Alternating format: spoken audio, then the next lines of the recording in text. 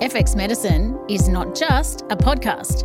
We also have free articles, infographics, and a monthly email newsletter, all designed to build your clinical expertise. Visit fxmedicine.com.au to sign up for our newsletter and get your latest free content.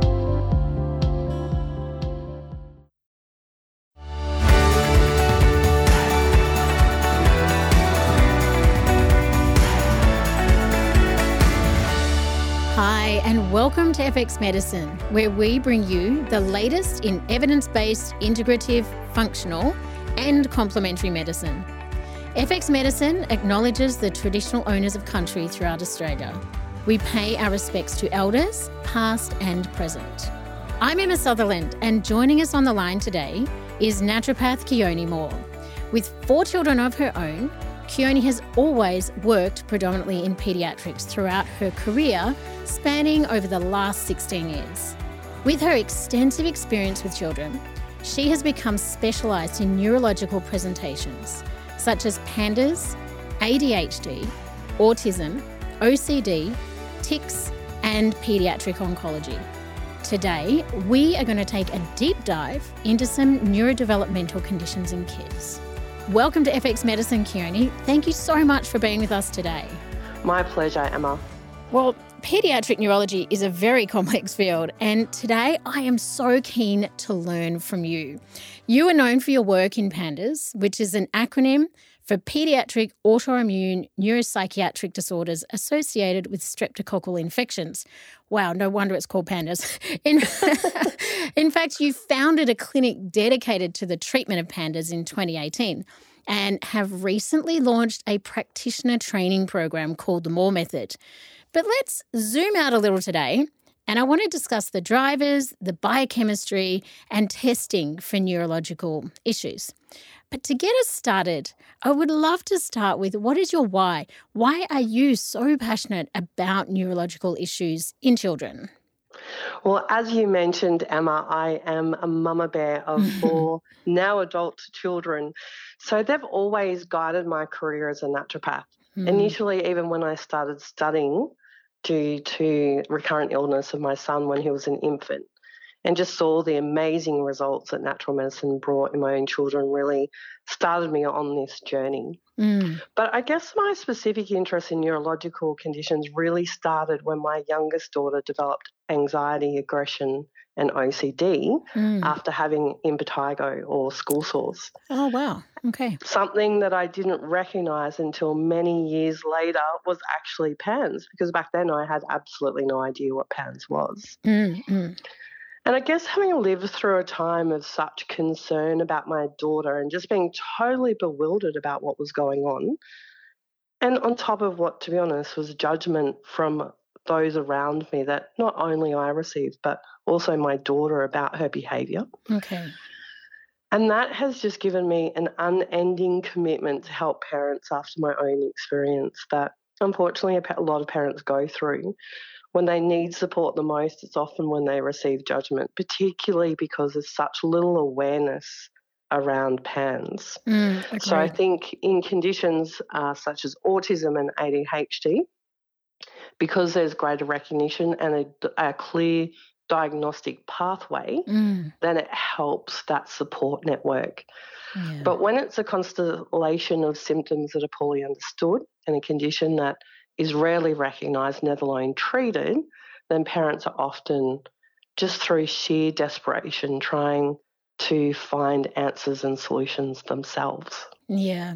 And I guess the empathy that you would hold for those families, because you've walked that path, is so authentic. You know, they feel that. So I can really understand why you're so successful in this area as well now.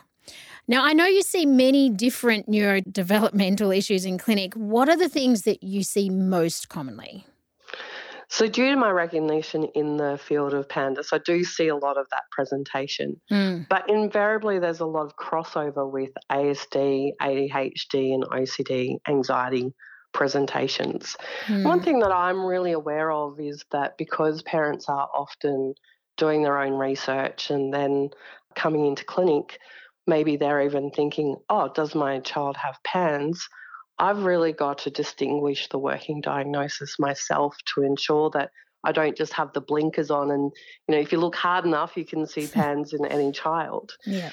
But certainly it's a subset of what I see, but there is a lot of crossover with those other neurodevelopmental conditions. And that is predominantly that whole spectrum of what I see in clinic. Yeah. Well, let's start with PANDAS and just see where it takes us.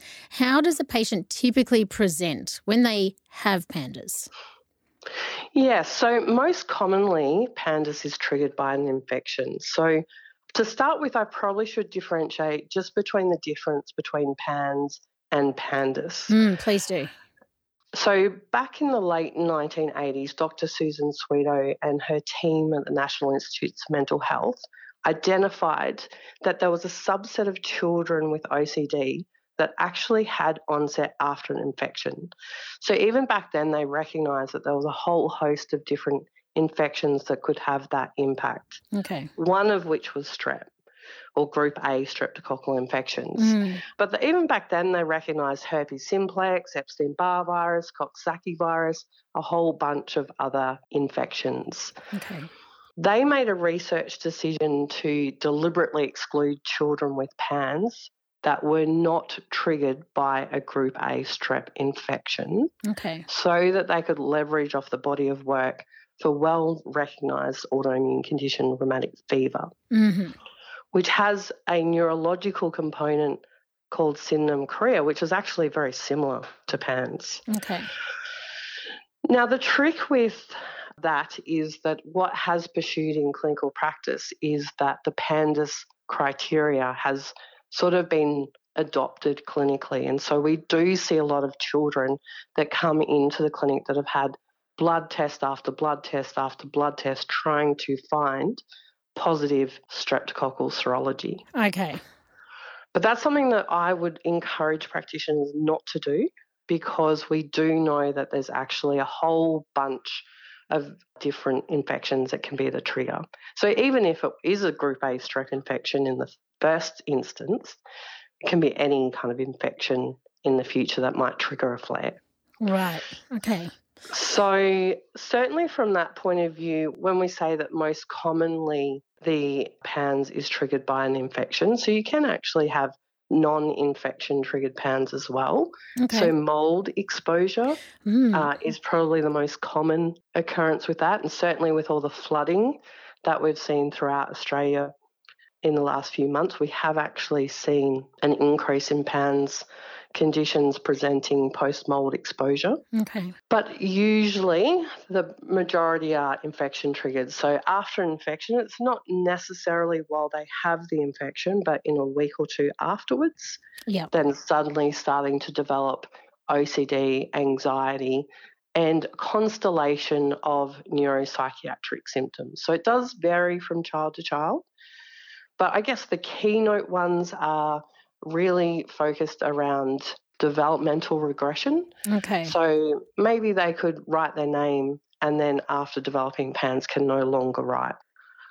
Or concepts that they, maybe they could read fluently and now they're struggling to be able to read. I've had some cases where they could read fluently and then can't recognise a letter in the alphabet after the onset. Okay.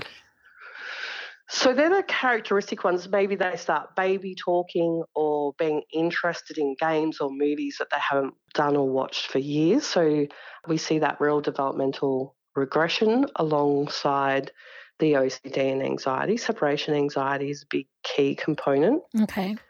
But we often see changes in urination as well. So increased frequency of urination or suddenly starting to wet the bed at night when they've been dry for years. Okay. Now, obviously, in those cases, we want to rule out urinary tract infection, but it is actually a very different presentation. That whilst a urinary tract infection might be a sense of requiring to urinate, but not actually needing to, this actually is an increased volume of urination. Right. Okay. So triggered by an infection, and then what I'm kind of hearing is that a week or so afterwards, symptoms such as OCD, anxiety, the developmental regression is a big one, and urination changes such as bedwetting could be key white flags for clinicians that could be, seeing this in their patient demographic. And I think it can be so complex, but it also can be simple when you're looking at it the right way. So I'm really liking how you're framing this for us. Absolutely, because there are a number of other symptoms such as mood lability, emotional aggression, oppositional defiance. So some of those are listed as potential symptoms within the constellation that we see with a PANS onset. But there's so much crossover with those particular symptoms with other neurodevelopmental conditions in children that I tend to look for more the unique characteristics of PANS that are going to lead me down that pathway as differentiated from other presentations. Yeah, I love that. And, it's hypothesized that one of the, the underlying pathology in PANS and PANDAS involves an immune-mediated mechanism with molecular mimicry. But in your opinion, your experience, what are the key drivers and triggers? You've spoken about the infection side of things, and not just infection, but also mold exposure. So I guess it's anything pathogen related. But what are the drivers for PANS and PANDAS? It's a great question, Emma. So for many years, the research on PANS and PANDAS has focused on trying to find an autoimmune biomarker or an antibody that proves that it's an autoimmune condition. But to date, that hasn't been found.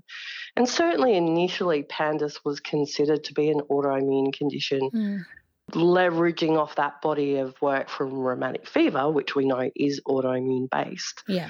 However, when I'm looking at PANS from a clinical perspective, and the way that I treat is actually coming back from an innate immune system dysregulation. Okay.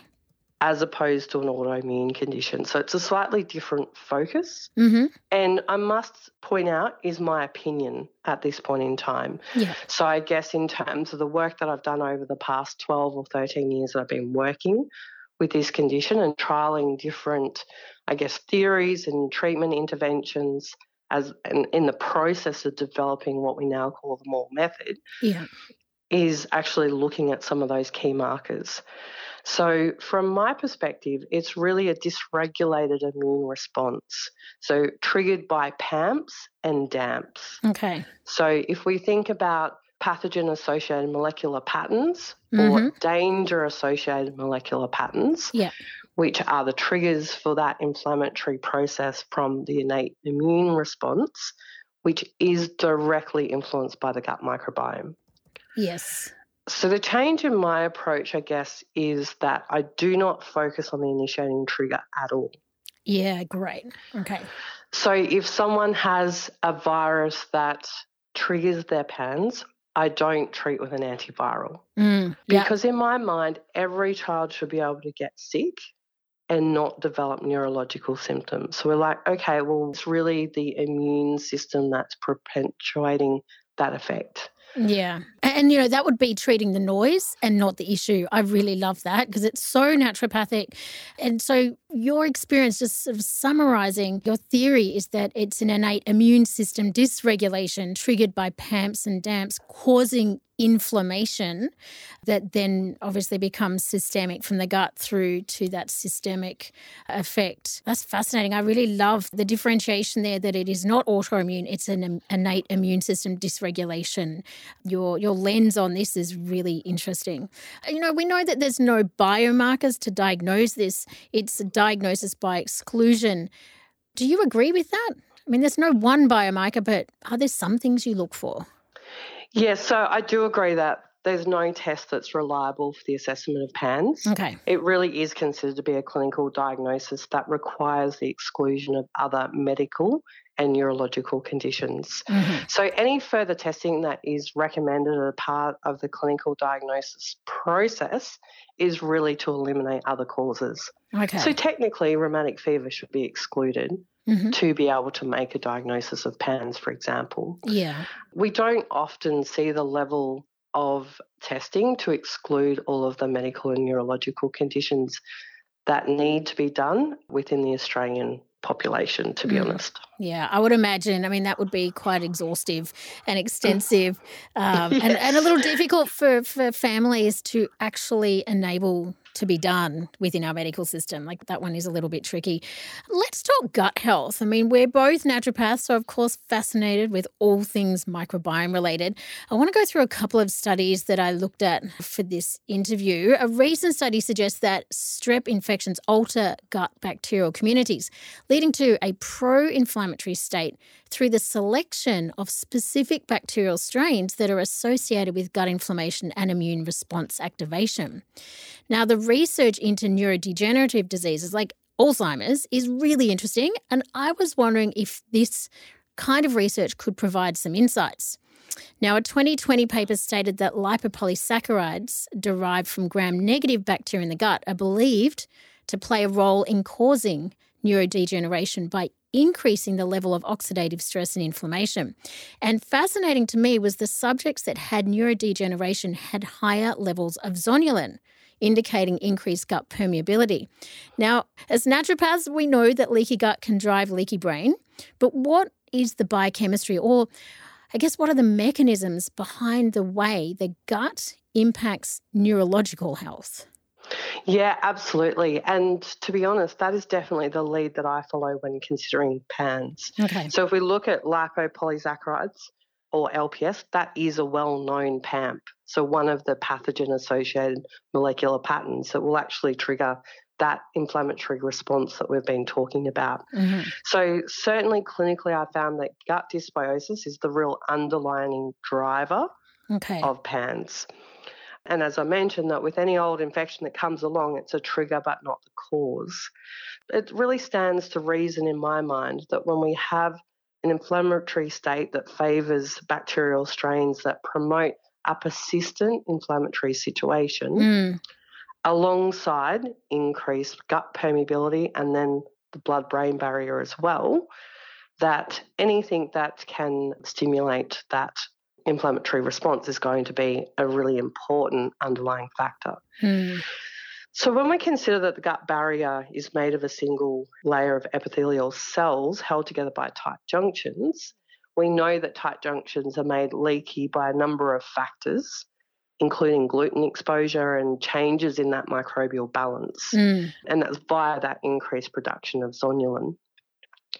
But the blood-brain barrier is also held together by tight junctions and will also be impacted by serum levels of zonulin. So it really stands to reason that anything that causes the gut barrier to be leaky, that is circulating systemically, it's also going to induce leakiness of the blood-brain barrier.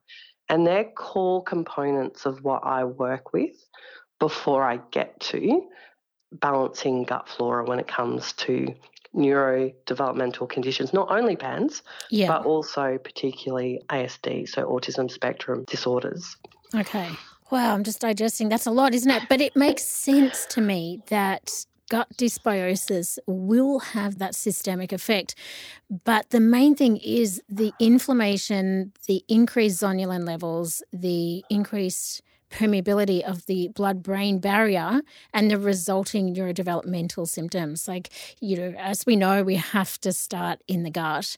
And when you're looking at testing, I mean, do you do gut tests? Do you do DNA tests? What do you do to help direct your treatment? Because as you've stated, there isn't a test for this.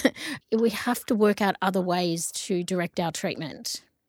Absolutely. So I would consider PANDAS to be a clinical diagnosis, but then I'm going to use testing to help me elicit which interventions are going to be most useful for that particular individual.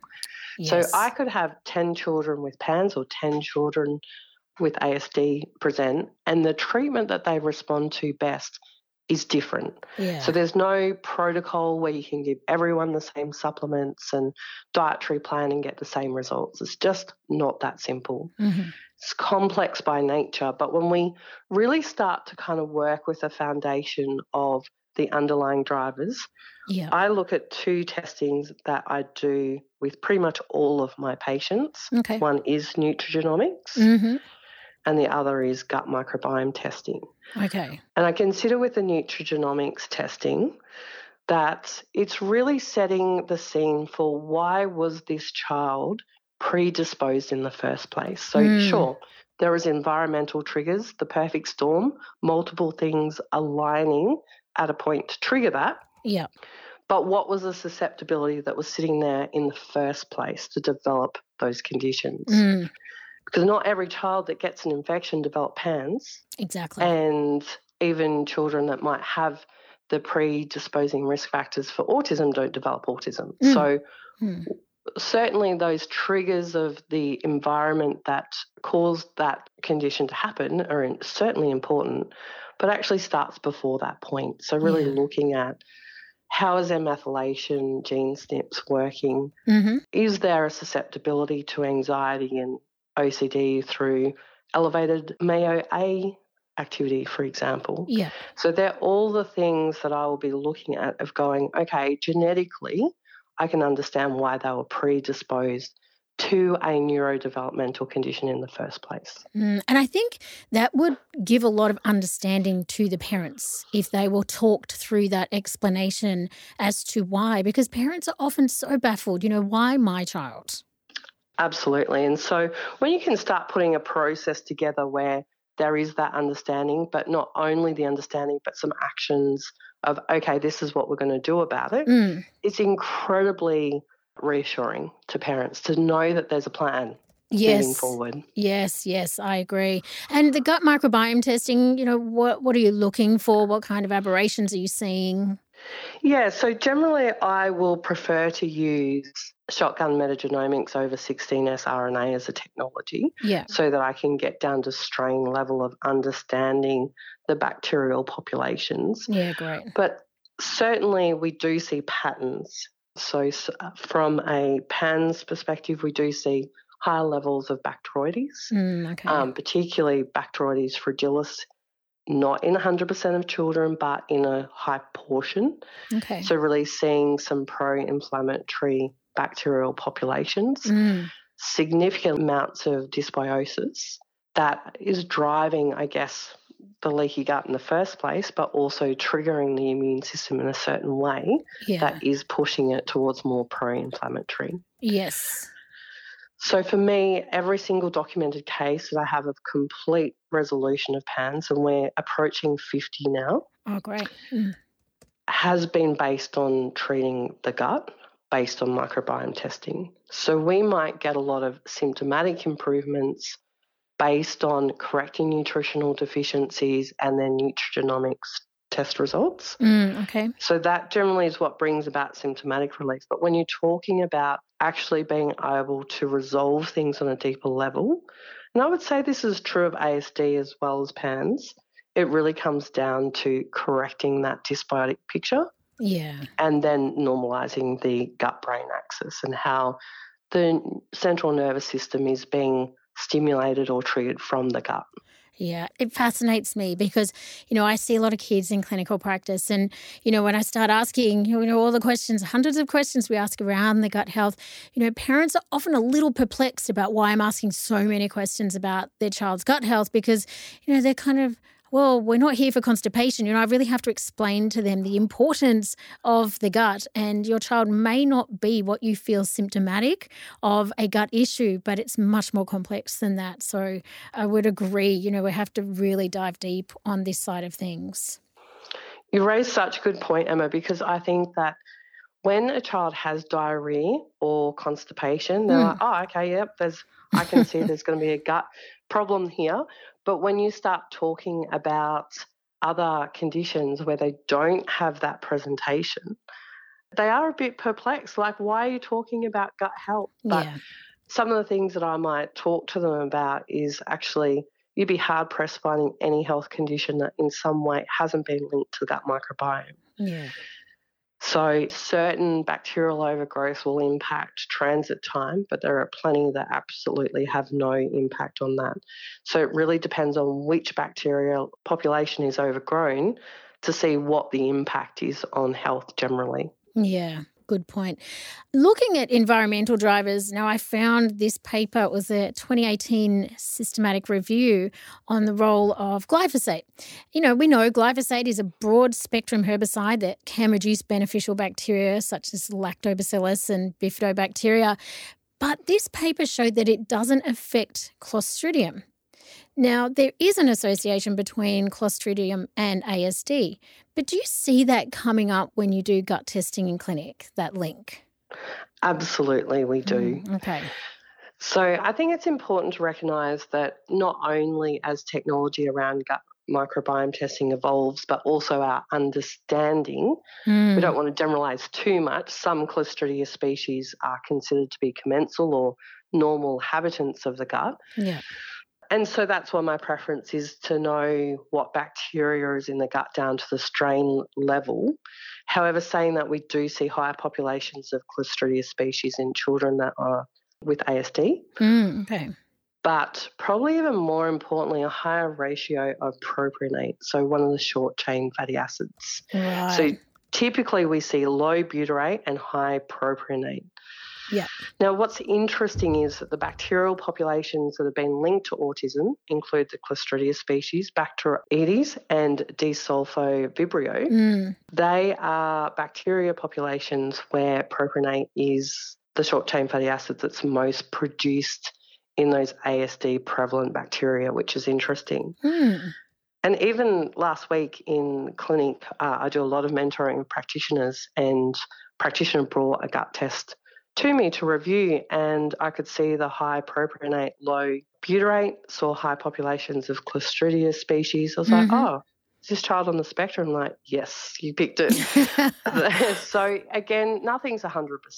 Yeah. These are complex combinations, but we do see pretty strong patterns around those short-chain fatty acids. And certainly when we see it, we can be assured that that diagnosis has usually already been made.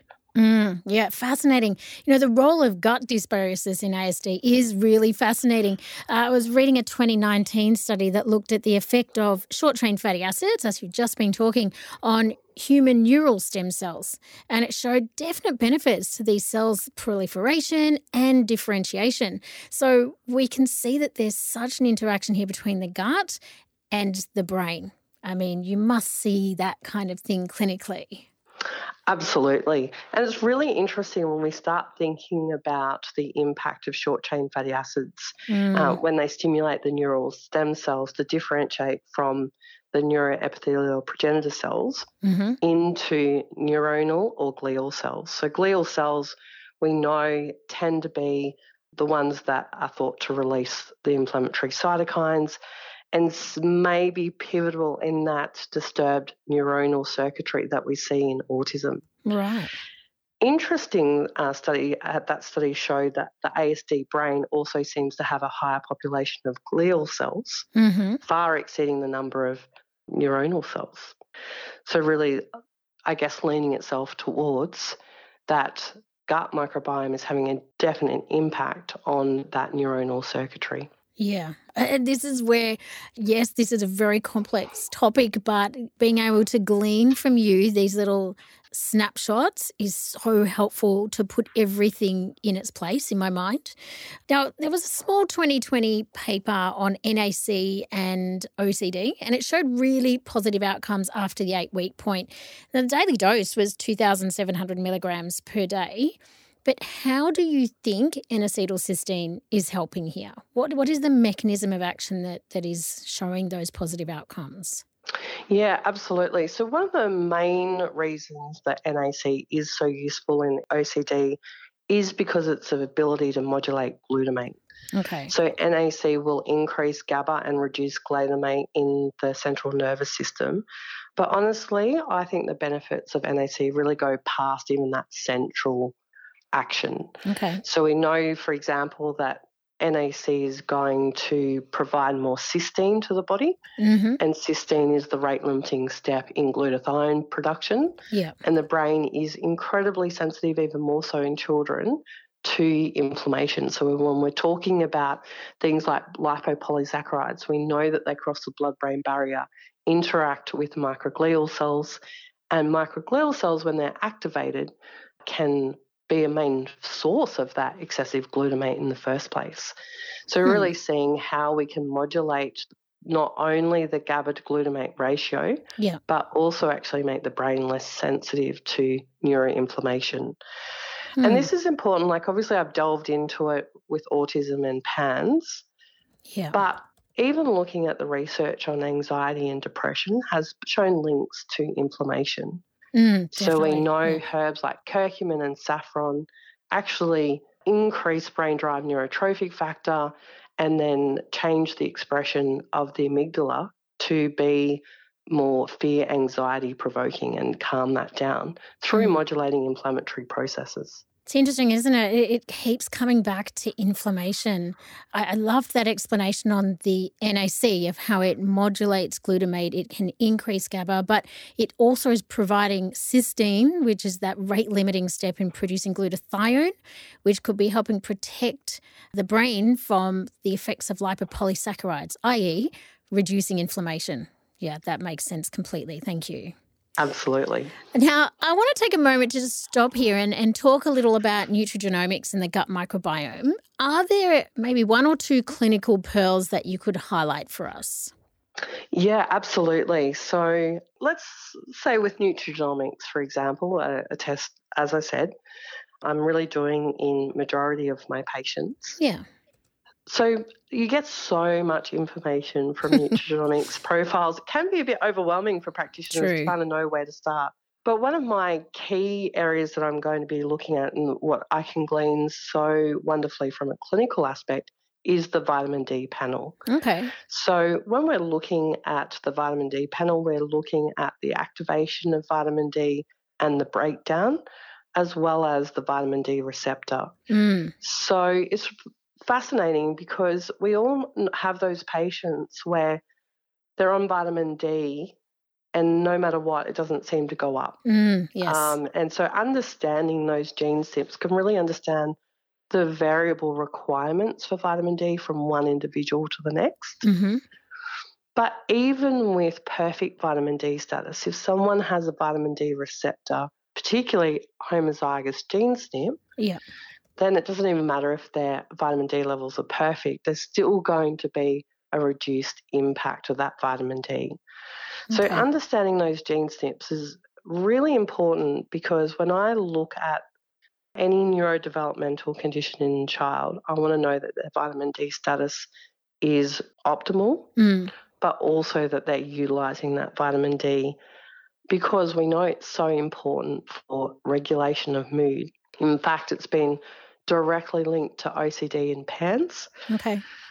So having a vitamin D deficiency will increase the severity in alignment with how severe the vitamin D deficiency is of that OCD severity in PANDS. Okay.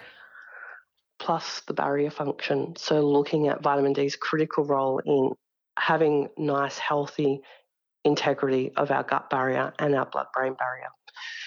So understanding not just the surface level of, okay, we might have, in the case that we've been able to get a blood test, which is not always the situation. That is true. And we know, okay, well, what's happening with the vitamin D status, but really going to that next level of understanding what we can do to optimise.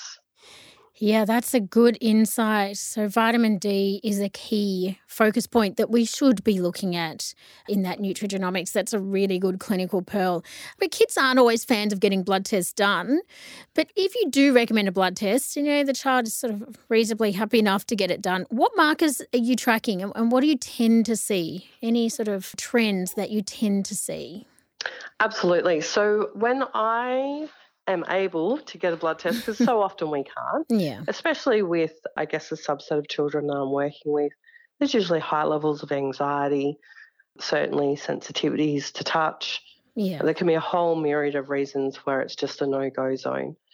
In the case where I am able to, though, there's some key things that I'm looking for. Okay. Number one on my list is iron. So looking at iron studies, and particularly ferritin for iron stores. We know that iron deficiency is globally the most common deficiency in children. and they have a high prevalence of that deficiency. Mm-hmm. So when we see studies that link, for example, tic disorders such as Tourette's have been shown that if you have iron deficiency, the tic severity will be worse. Okay.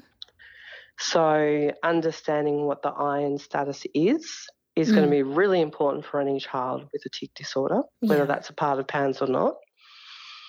But also that iron deficiency in children has been shown to elicit a constellation of symptoms very similar to ADHD.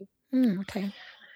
And I have personally seen in clinic a number of cases where the child has come to me already diagnosed with ADHD. Mm-hmm. We've found a very significant iron deficiency. We've corrected it. And then the parents have come back to me and go, you know what, Keonie?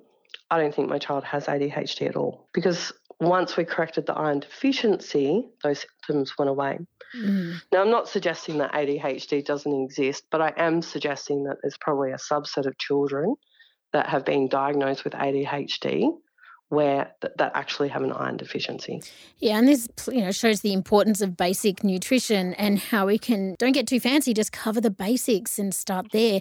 But when we're looking at ferritin, what kind of number are you wanting to see?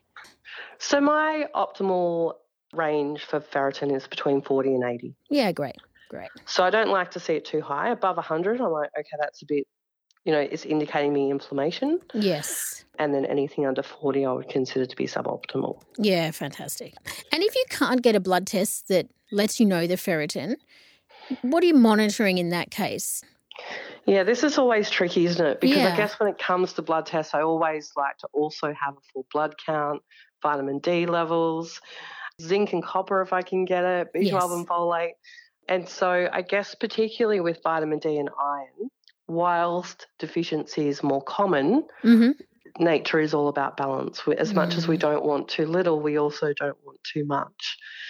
So what I might do is trial, if there's a child that I think they're at high risk, so I'll look at the risk factors. Have they had recurrent threadworm infestations? Are they a picky eater? Like how much iron are they actually eating as part of their diet? Yep. Particularly because if OCD is part of their presentation, OCD often presents focused around food for children. Yeah. They don't check if the doors are locked, even though most people would recognise that as OCD because it's not part of their everyday activities. Yeah. They don't think about that. They think a lot about food. So often that's what it can be focused around. So that may be impacting their nutritional intake. Mm-hmm. Whether they have any signs, so picker, so eating unusual objects, including soil or dirt, I would say, okay, that's a clear sign. The problem is that I see that as more of a severe and symptom of iron deficiency, whereas, children are going to be potentially symptomatic well before that actually occurs. Yeah. So sometimes we just have to put it together in terms of clinical history. How likely is it?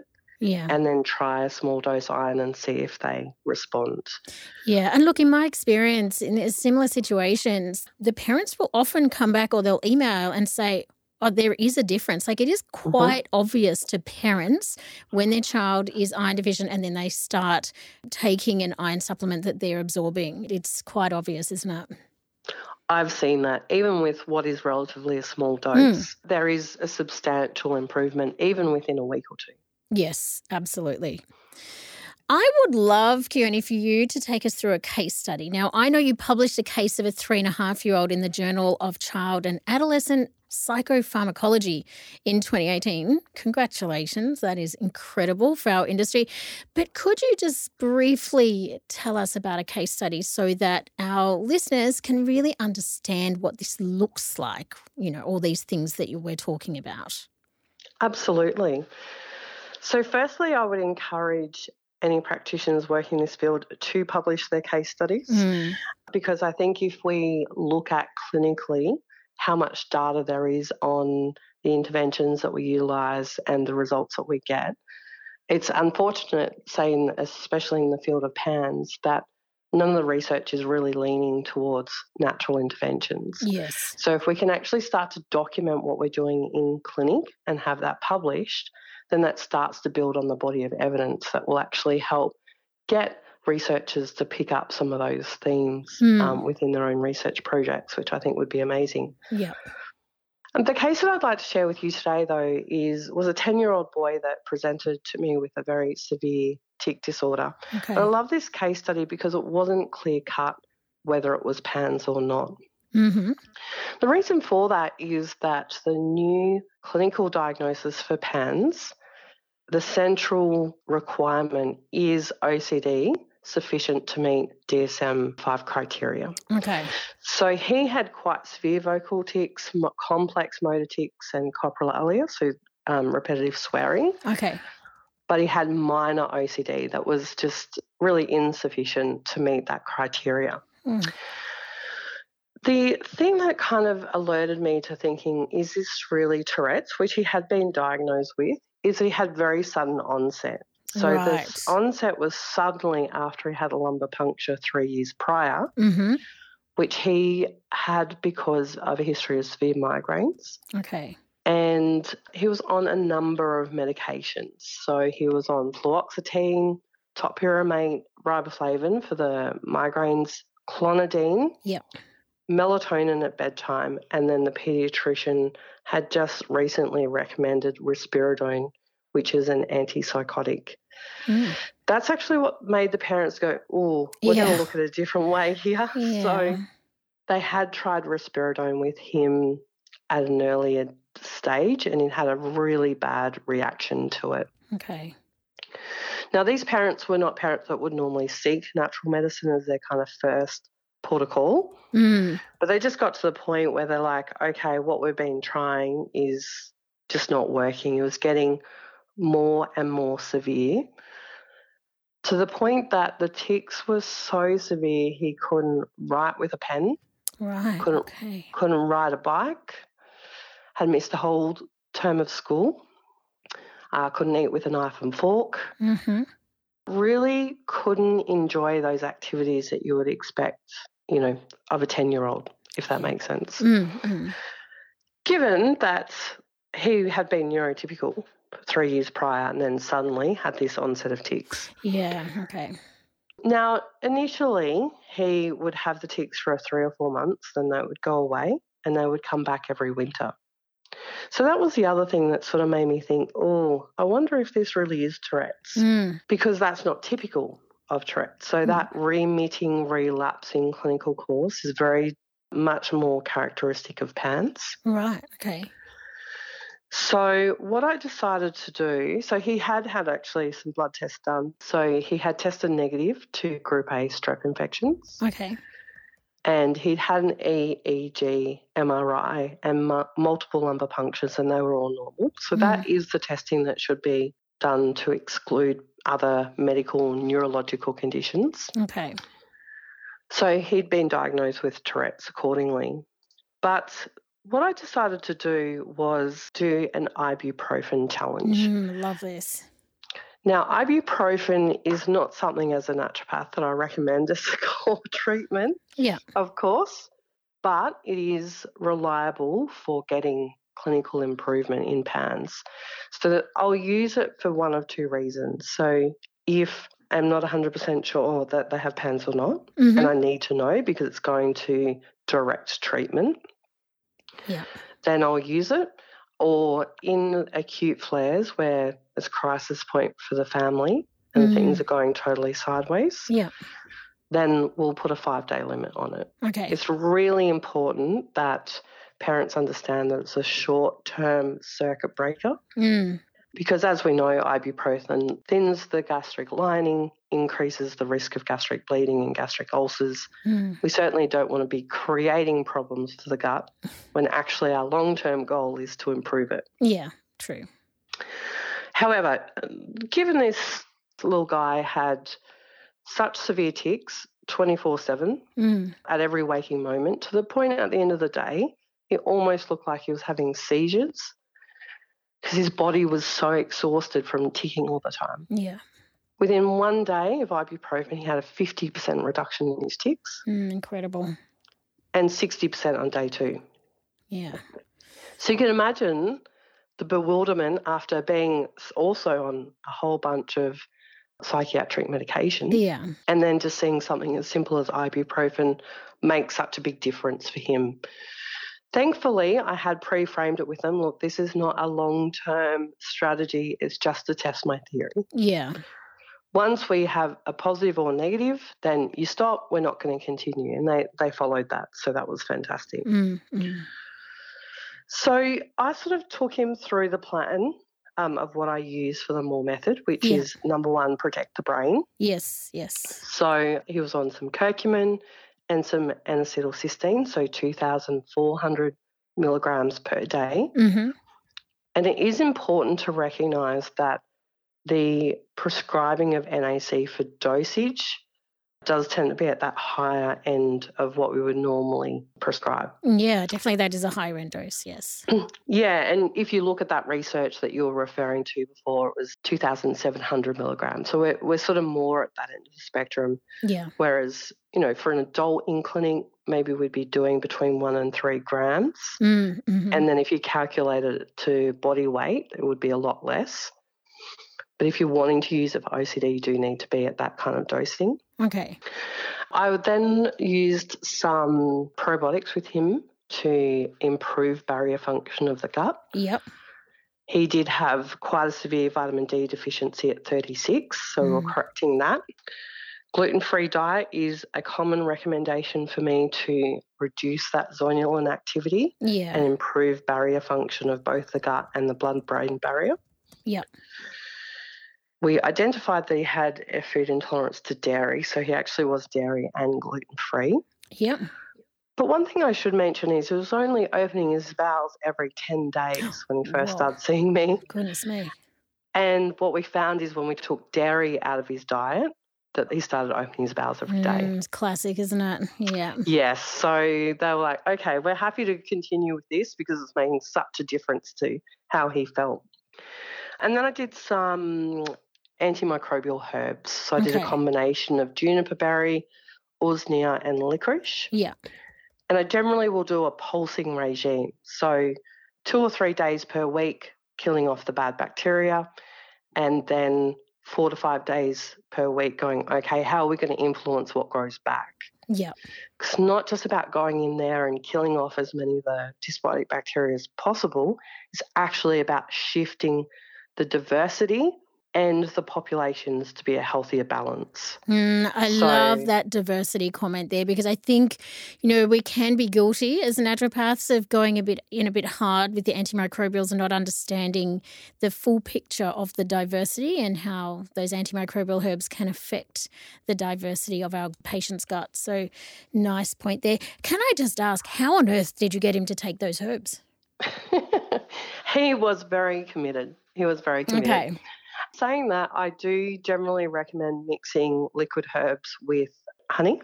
Yeah, okay. Usually Manuka honey, so that we're getting some therapeutic benefit from it. But because honey will dissolve in the herbs, it actually makes it quite palatable. Nice tip. Or pear concentrate's the other one that I use. Yeah. Okay, great. So that's a remarkable case study. I mean, it really just walks us through how incredibly beneficial holistic treatment can be for these children. It's absolutely fascinating. I could talk to you all day, Keonie. I think we might have to get you back. But before we finish up, is there anything else that you would like us to know about paediatric neurology? So I think the most important thing for paediatric neurology is to treat what you see. Okay. So what I mean by that is sometimes I've had some very complex, challenging, genetically based conditions in children where sitting in front of me with their diagnosis, I'm like, how much can I actually help this family? And then I go through my process. So I look at nutrigenomics, I look at the gut microbiome, I look at nutritional deficiencies. And so I've had a child who had very, very low muscle tone to the point that even at 3, she couldn't sit or stand. Okay. And that was something that was considered genetic from birth. This is your life, end of story. Okay. So I combined that normal approach with some organic acids testing as well. Mm-hmm. And then I just went through a process. I found that she was vitamin D deficient. I corrected that. I found that she was undermethylating. I corrected that, put in nutrients to support methylation. We found that she had low protein levels. We worked on that. Yeah. So I just went through the process and was able to identify those things. So I say, okay, well, that's not going to be supporting her optimal health. Yeah. In 3 months, she walked. Fascinating. So certainly from my perspective, sometimes understanding that the nutrients, the gut microbiome, methylation, they're having such an overall impact on children's health that sometimes even the simplest things make a really big difference. Yeah, it's so true. Because I think, we can get a bit fancy, but we've got to make sure we cover those basics. And what it sounds like to me is that you have now developed the MORE method, which is a very step-by-step process from the sounds of it. And I would encourage people to do that course and become proficient in that area. And you also offer mentoring for clinicians as well. So I think that is such a good opportunity for people out there listening to jump on either of those or both. Absolutely. It's something that I feel incredibly passionate about because I really did hold back with stopping taking new patients personally for a long time because I wanted this option to be available to more and more families. Yeah. And then just realising that actually there's, unless I clone myself, then there is a limit to how much that I can do in that one-on-one work. So the, flow-on effect is naturally just to help other practitioners in this way makes a lot of sense because the results that I've seen with these families, I would love for more families to have access to that. Yeah, I would agree. Well, thank you so much for joining us today, Keonie. Now, there's some key points that I've taken away today. The first is that PANS and PANDAS are driven by an innate immune system dysregulation. And the second is gut dysbiosis is a main driver for neurodevelopmental issues due to the resulting gut permeability and neurological inflammation. So rule number 1 is correct the dysbiotic picture, but also ensure that nutrients are optimized. For example, the ferritin levels being between 40 and 80. Thank you everyone for listening today. Don't forget that you can find all the show notes, transcripts and other resources from today's episode on the FX Medicine website, fxmedicine.com.au. I'm Emma Sutherland and thanks for joining us. We'll see you next time.